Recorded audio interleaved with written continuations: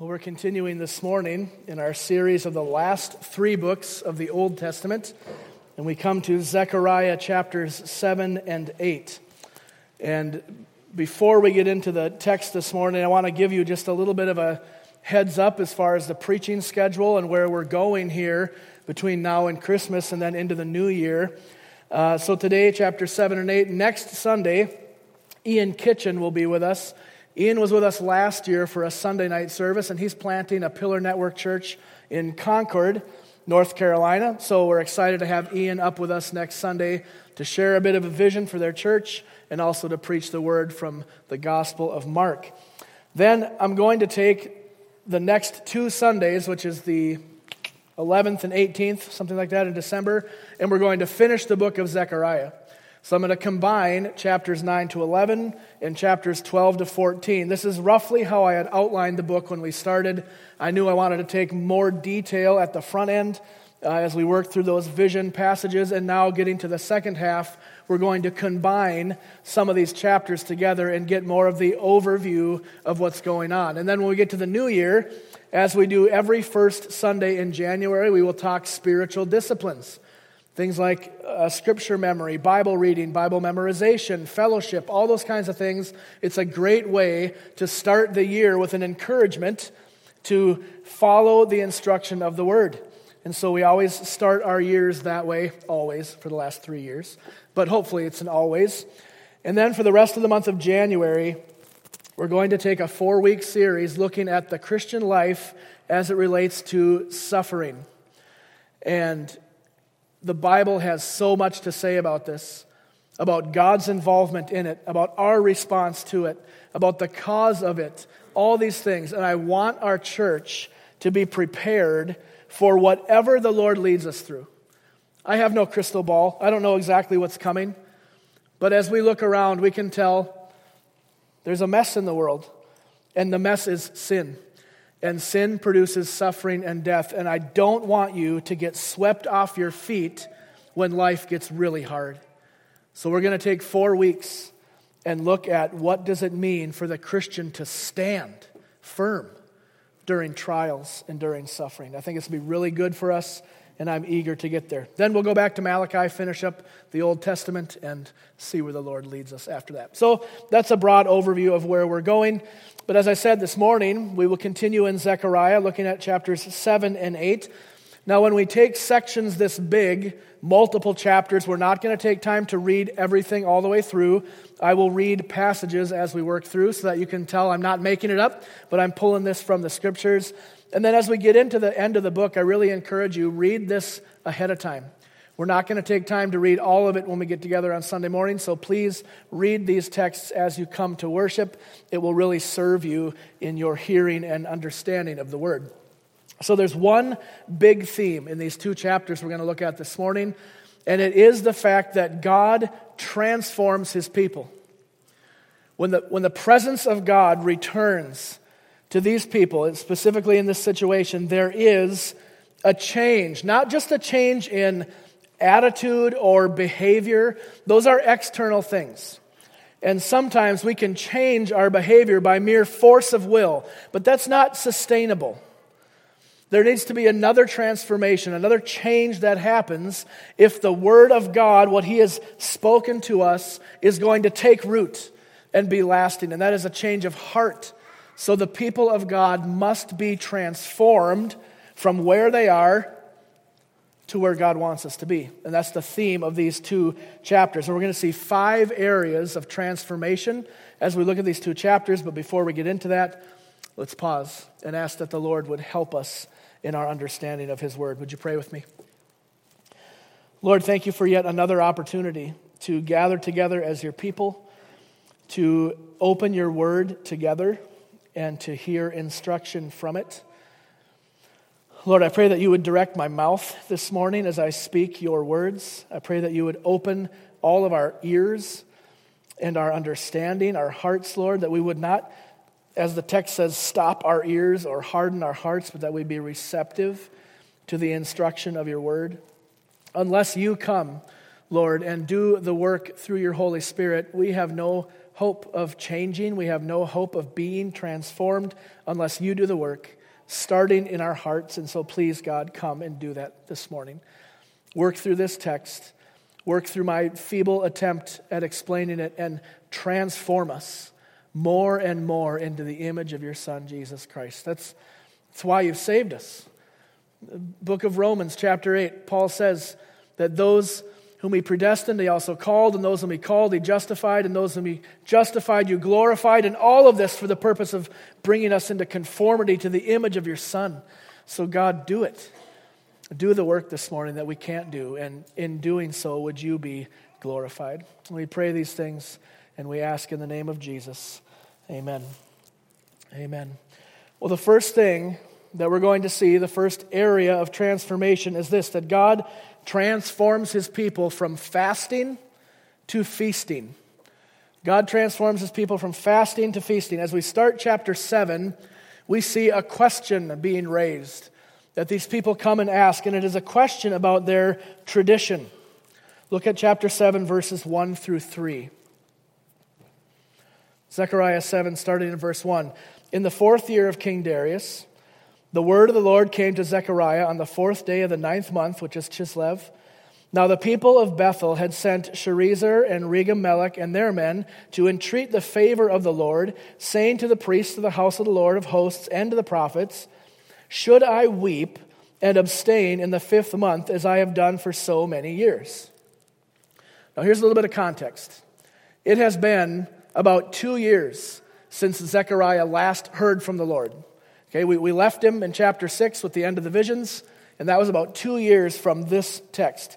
The temple is being built, and it's only about 18 months from completion. So it's taking shape, the stones are going up, the craftsmen are working like crazy, and there's real progress being made here on this temple. And this delegation comes from Bethel, which is a settlement just outside Jerusalem, and they come with a question about their religious practices, the things that they have been doing and observing the whole time that they've been in exile. Now, fasting was done in Israel as a remembrance, okay, to commemorate something, usually something very significant, and usually something not great. So, for example, the fast of the 5th month, which they reference in chapter 7, was a fast to commemorate the burning and the destruction of the temple, of Solomon's temple, the first time.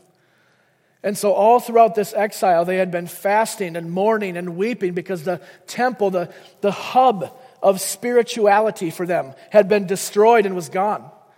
And so all throughout this time, they fast on the fifth month. But then they come back with this question, and it's a logical question, right?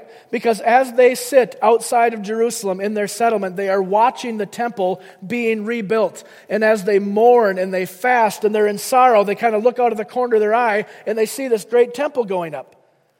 And they say, wait a minute, we're fasting, we're mourning, we're depriving ourselves because there's no temple, and yet there's the temple. So, what do? You ask a question.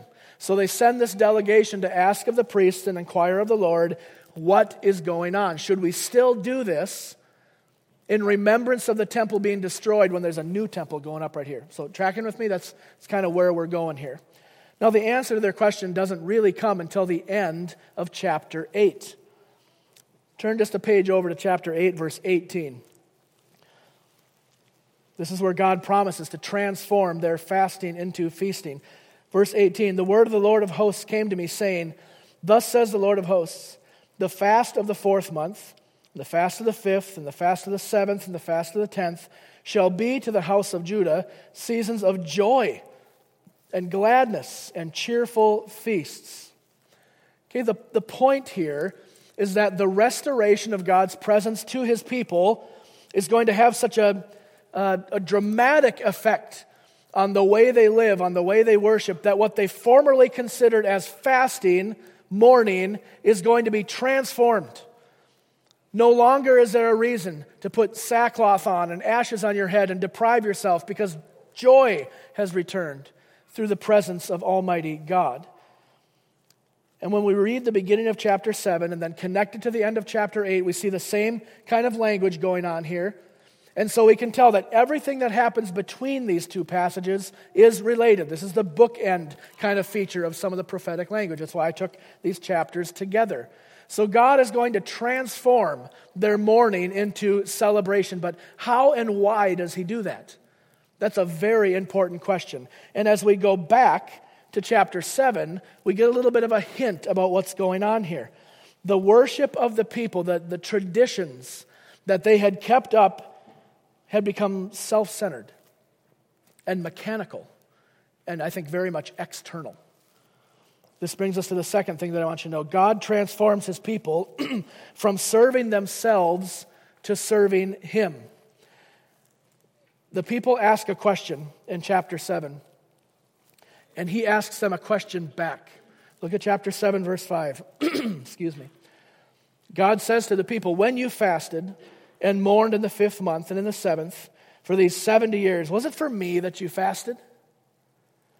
And when you eat and when you drink, do you not eat for yourselves and drink for yourselves?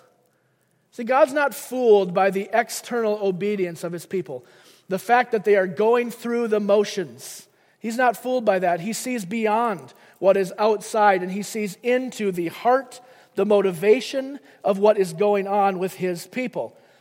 Now, the people were doing the right things on paper. In fact, they had increased their level of holiness. See, there was only one fast that God had commanded his people.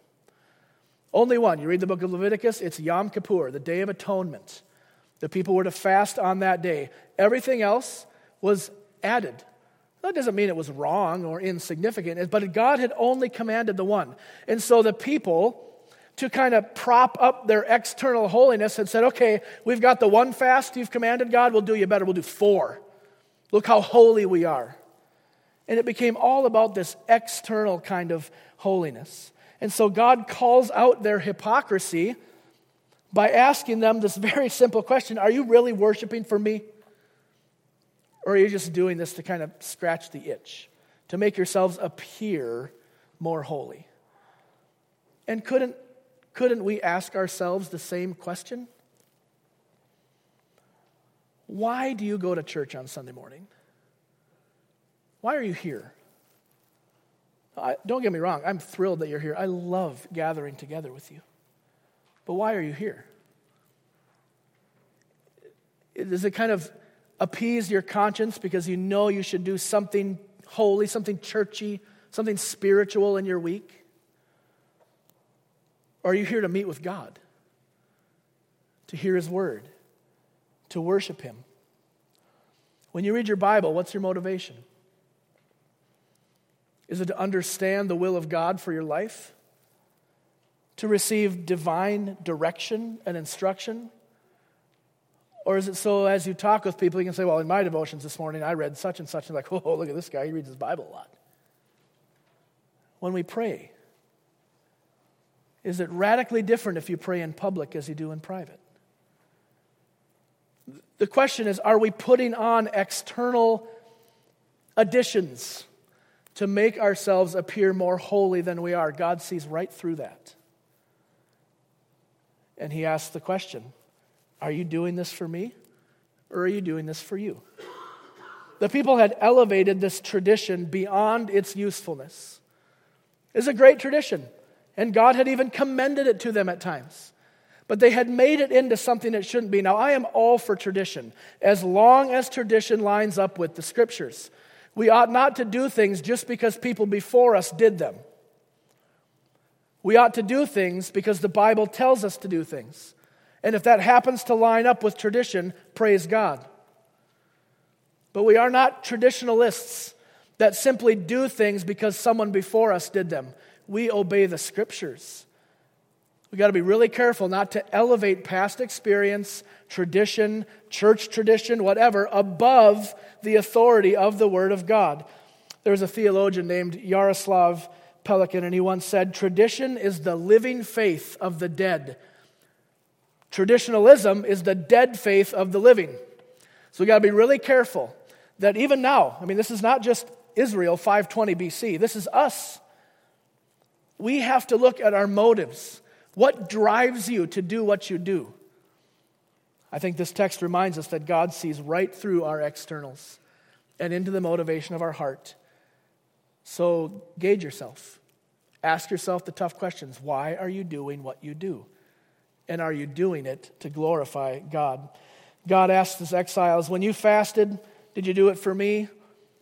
Or were you just trying to appear holy? When you feasted and ate, was it out of thanksgiving to me for my provision? Or were you just having a good time and then slapping a little religion on it? God wants to transform his people. One of the ways he does this is the third thing I want you to know. God transforms his people from pursuing religion to pursuing his righteousness. The point of verses 8 through 10, as we see in this section in chapter 7, is not just a list of do's and don'ts. It's not just, okay, if you want to please God, then here's what you do. It is a reminder. It is a call to the people that if they are going to name the name of God, if they are going around saying, I belong to Yahweh, we are God's people, then that ought to have some kind of impact, some kind of change, some transformation on the way they live their life. And the people had neglected some of the most basic elements of being the people of God, showing kindness, being fair in their business dealings, not lying, not perjuring themselves.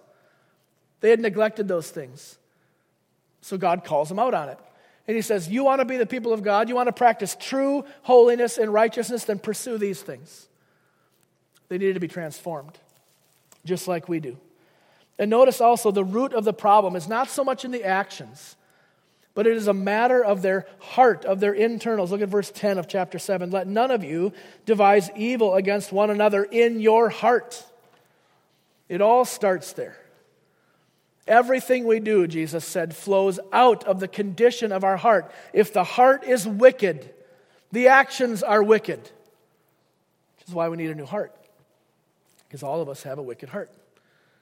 This is the promise of the new covenant. Now, it does not matter how religious you are. It does not matter how much money you give or how philanthropic you are or how much volunteering you do. If your heart is not right with God, all of those external things are worthless before him. God is not impressed with your human effort, puny as we are. He is not impressed with what you consider to be generosity. He is impressed with humility that lays itself down before God and says, change my heart. Don't let me just go through these external motions. I don't want to just go to church on Sunday to appease my conscience. I want to know you, God. That's what's going on here. God sees right through the external practices of his people and calls them to pursue not just religious experiences, but to pursue his righteousness and the standard that he has laid down in his law. Fourth, God transforms his people from listening to their own desires to hearing his voice. This is a really important one. In the last verses of chapter 7, God reminds his people once again, and he's done this so many times in this book, he reminds the people of what happens when they do not obey the voice of God. God had warned them, and in verse 11, but they refused to pay attention, and they turned a stubborn shoulder and stopped their ears. It just means plug your ears so you can't hear. They made their hearts diamond hard, lest they should hear the law and the words of the Lord of hosts had sent by his Spirit through the former prophets. Therefore, great anger came from the Lord of hosts.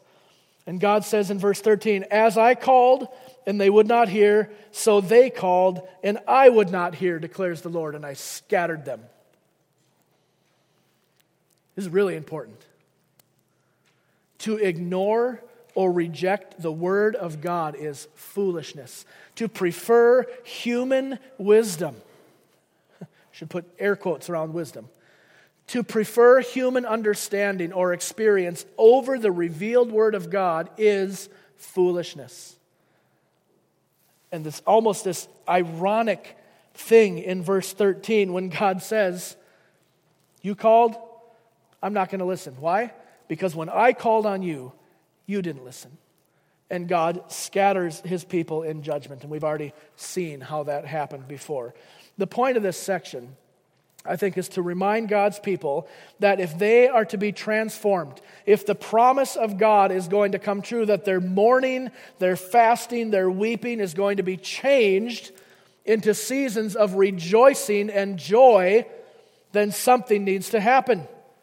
They need to be transformed. They need to stop listening to themselves and listen to the voice of God. When you and I read this passage, this last section of chapter 7, I really want you to hear this. We need to be reminded of the foolishness, the absolute folly of human wisdom when compared to God's wisdom. That doesn't mean we don't have anything worthwhile to say or to add or to contribute. But when you start to place these things side by side, and you look at all the wisdom of man, and you look at all the wisdom of God, it should not be a hard choice who we listen to. To reject the word of God, to plug your ears and say, I can't hear you, and to harden your heart and turn away from God is suicide. Remember what Peter told Jesus? Where are we going to go? You have the words of life. So why? Why would you turn away from life for human experience? It just doesn't make sense. So I encourage you, don't harden your heart to the Word of God. Don't think that you know better. Don't read the Bible and say, there's no way that's what it means. I think I know better. No, you don't. And no, I don't. It is very dangerous to place yourself in a position of saying, I don't need the Word of God. I know what to do. Listen to the Word of God. And let that Word sink deep so God can transform you from listening to yourself to listening to His voice.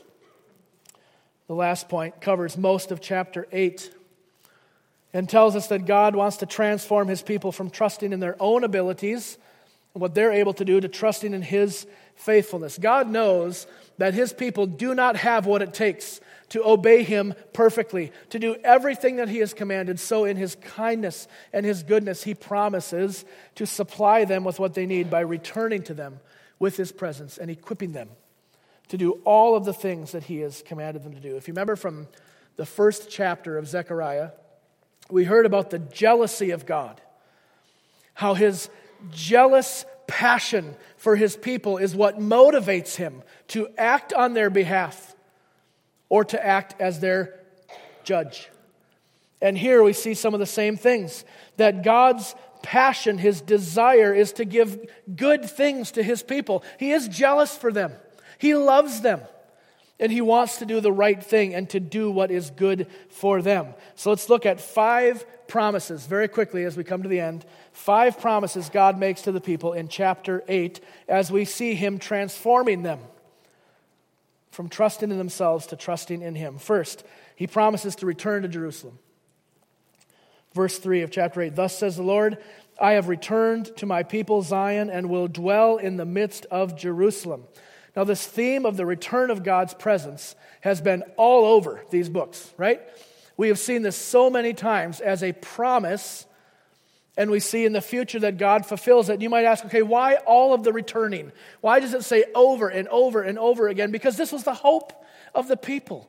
You have to remember that when they were in exile, when they had been taken away, and the temple had been destroyed, everything they knew about God and the worship of God and all that was wrapped up in their religious experience was gone. And they had been wandering around, as it were, for the past 70 years, wondering, when is God going to come back? So the promise that God will return to His people was so precious to them.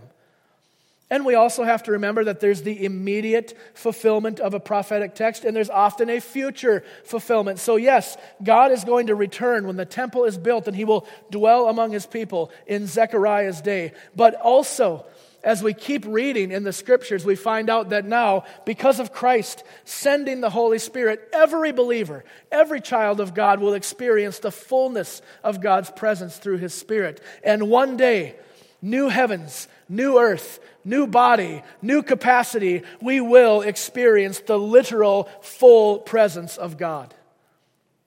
What a promise! And what a blessing for these people to hear. Second, God promises to bless Jerusalem with long life and with new life in verses 4 to 5. I think this is really, really neat and really interesting to see that there's not only older people. You read the text and you see they're walking around with canes. They're kind of hobbling around the city. The point of that is the absence of war, the absence of conflict. They're not worried about going out of their houses and walking down the street because it's peaceful. God has returned. And the young, this says boys and girls, that's the words for young people, means that there is stability, there are families, there is growth, there is productivity. This is also, by the way, the mark of a healthy local church. To have younger saints and older saints worshiping, serving, doing life together. And I'm so grateful that at Grace Bible Church, the Lord has blessed us with this. There is a lot of gray hair, and there is a lot of not gray hair, whatever the opposite of gray is. It is such a blessing to have young people here and to have older people who can instruct and help and encourage the young ones. This is the promise of God that there is going to be this new life and old life. So great. Third promise. God promises to bring other nations into Jerusalem in verses 7 and 8 and make them his own. Now this promise particularly, I think, looks back to what we just looked at in the exhortation to Genesis chapter 12. God promised Abram, I'm going to make you a nation that's unstoppable, that's numbers as the sands of the sea. And this promise looks to that not only is the gospel and the good news of salvation, the hope of God, just for the Jewish people, but it is going to go to everyone. The blessing of God goes to everyone. We see this especially in the age of the apostles, as the good news of salvation through Jesus Christ spreads, and many people are brought into fellowship with the Lord. Fourth promise is a promise of productivity for God's people, verses 9 to 13. Now, God makes these promises and these statements like, let your hands be strong. When you and I encourage someone, if I were to come up to you and I know you've got something coming up this week that you really need focus and endurance, and I say, man, I hope it goes really well for you. I hope you're strong enough, you stay healthy to do it. There's nothing that I can do to really make sure that happens, right? I mean, it's nice, it's an encouragement, and we should do those kinds of things. But when God says something like, let your hands be strong, do the work, He can make it happen. He doesn't just say things like, well, I hope that works out for you. He ensures that things work out. He gives the strength. You remember earlier as we were going through these books, the people were putting their money in bags with holes in the bottom. They couldn't gain a profit. The crops wouldn't go. The rain wouldn't come. God says, or is it verse 15, so again, I have purposed in these days to bring good to Jerusalem and to the house of Judah. Verse 12, I will cause the remnant of this people to possess all these things. This is God's promise. And when God makes a promise, He makes sure it is fulfilled. So He promises prosperity, productivity back to His people after a long season of dryness. It's just one of the ways that He transforms. Last, fifth, God promises to drive away the fear of the people. The people were very aware of their sinfulness. They were very aware of their shortcomings. They had been told this by the prophets. They also knew the history of the nation of Judah and Israel, that God had so often returned in judgment, in punishment because of their disobedience. So you can imagine that there was a little bit of flinching going on when they hear, hey, God's returning. They're like, oh no. But this time, God's not coming in judgment. He's not coming to punish. The verse 15 that I just cited, so again, I have purposed in these days to bring good to Jerusalem. God has promised that just as He is faithful to punish their disobedience, according to the terms of the covenant, He will also honor and bless their obedience according to the terms of the covenant. He is going to return with good to the people, and the message attached to that is, do not be afraid. He's not coming in judgment this time. He's coming with His blessing. Now notice as we come to the end of chapter 8, the result of God's work among His people, this transforming work that He's doing to transform them from a people of mourning to rejoicing and from depending on themselves to depending on Him, all of this is a display of God's faithfulness that will be visible in such a way as to attract the attention of those around God's people. You see that in the last several verses, 20 to 23. God's people had been and were being transformed by His Spirit, and as a result of this, they were going to live in such a way that as other people observed them, as other people watched the children of God, they said, what is going on with them? I want to know what's going on. I want in on that. I want the life that these people have. Verse 23, thus says the Lord of hosts, in those days, 10 men from the nations of every tongue. Now, this is just a Hebrew idiom for a lot of people. Okay, that was just a way to say a lot of people are going to take hold of the robe of a Jew, saying, let us go with you, for we have heard that God is with you. Notice the attractional thing here is not the ability of the person. It is not their skill, their articulate nature to speak really smoothly. It is the fact that God is with them. And that is what attracts the other people to the Jewish people. So let me close with a question. Why would anyone follow you?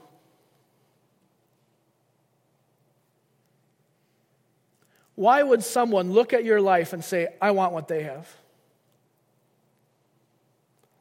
Is there any part of your conduct that clearly shows God has and is transforming you from self-dependence to God-dependence, from religious experience to pursuing His righteousness?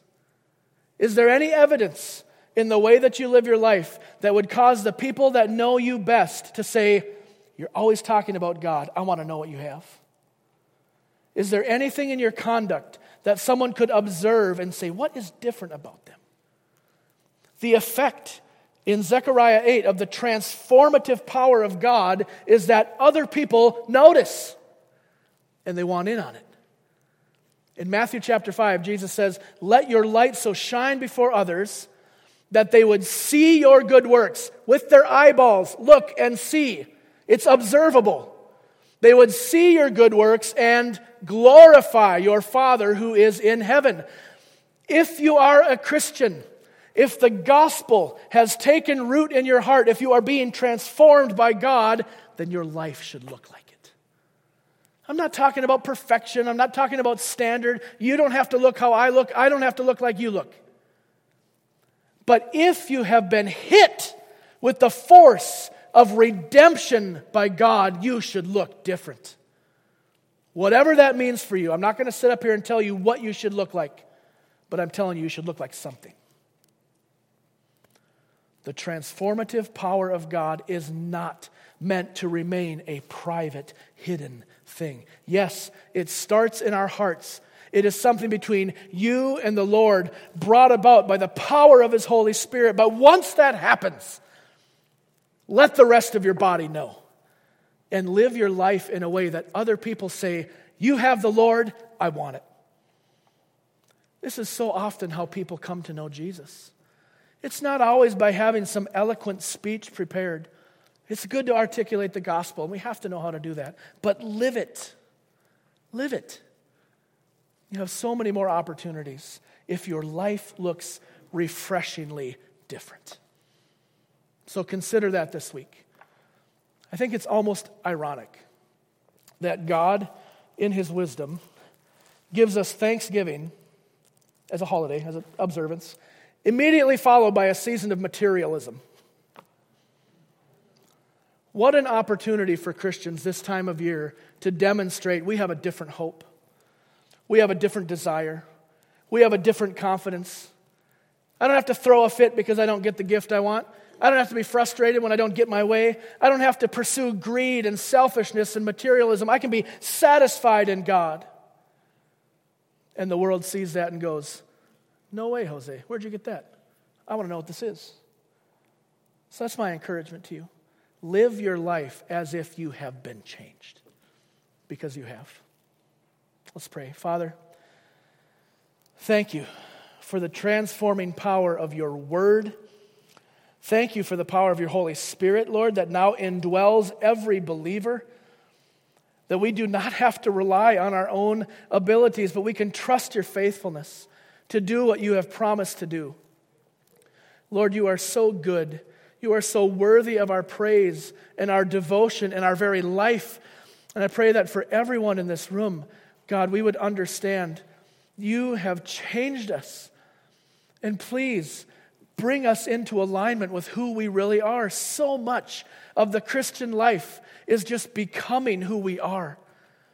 You have said we are forgiven. We are redeemed. We have been restored. So God, help us to act like it. And as we do, would you bring many people into your family?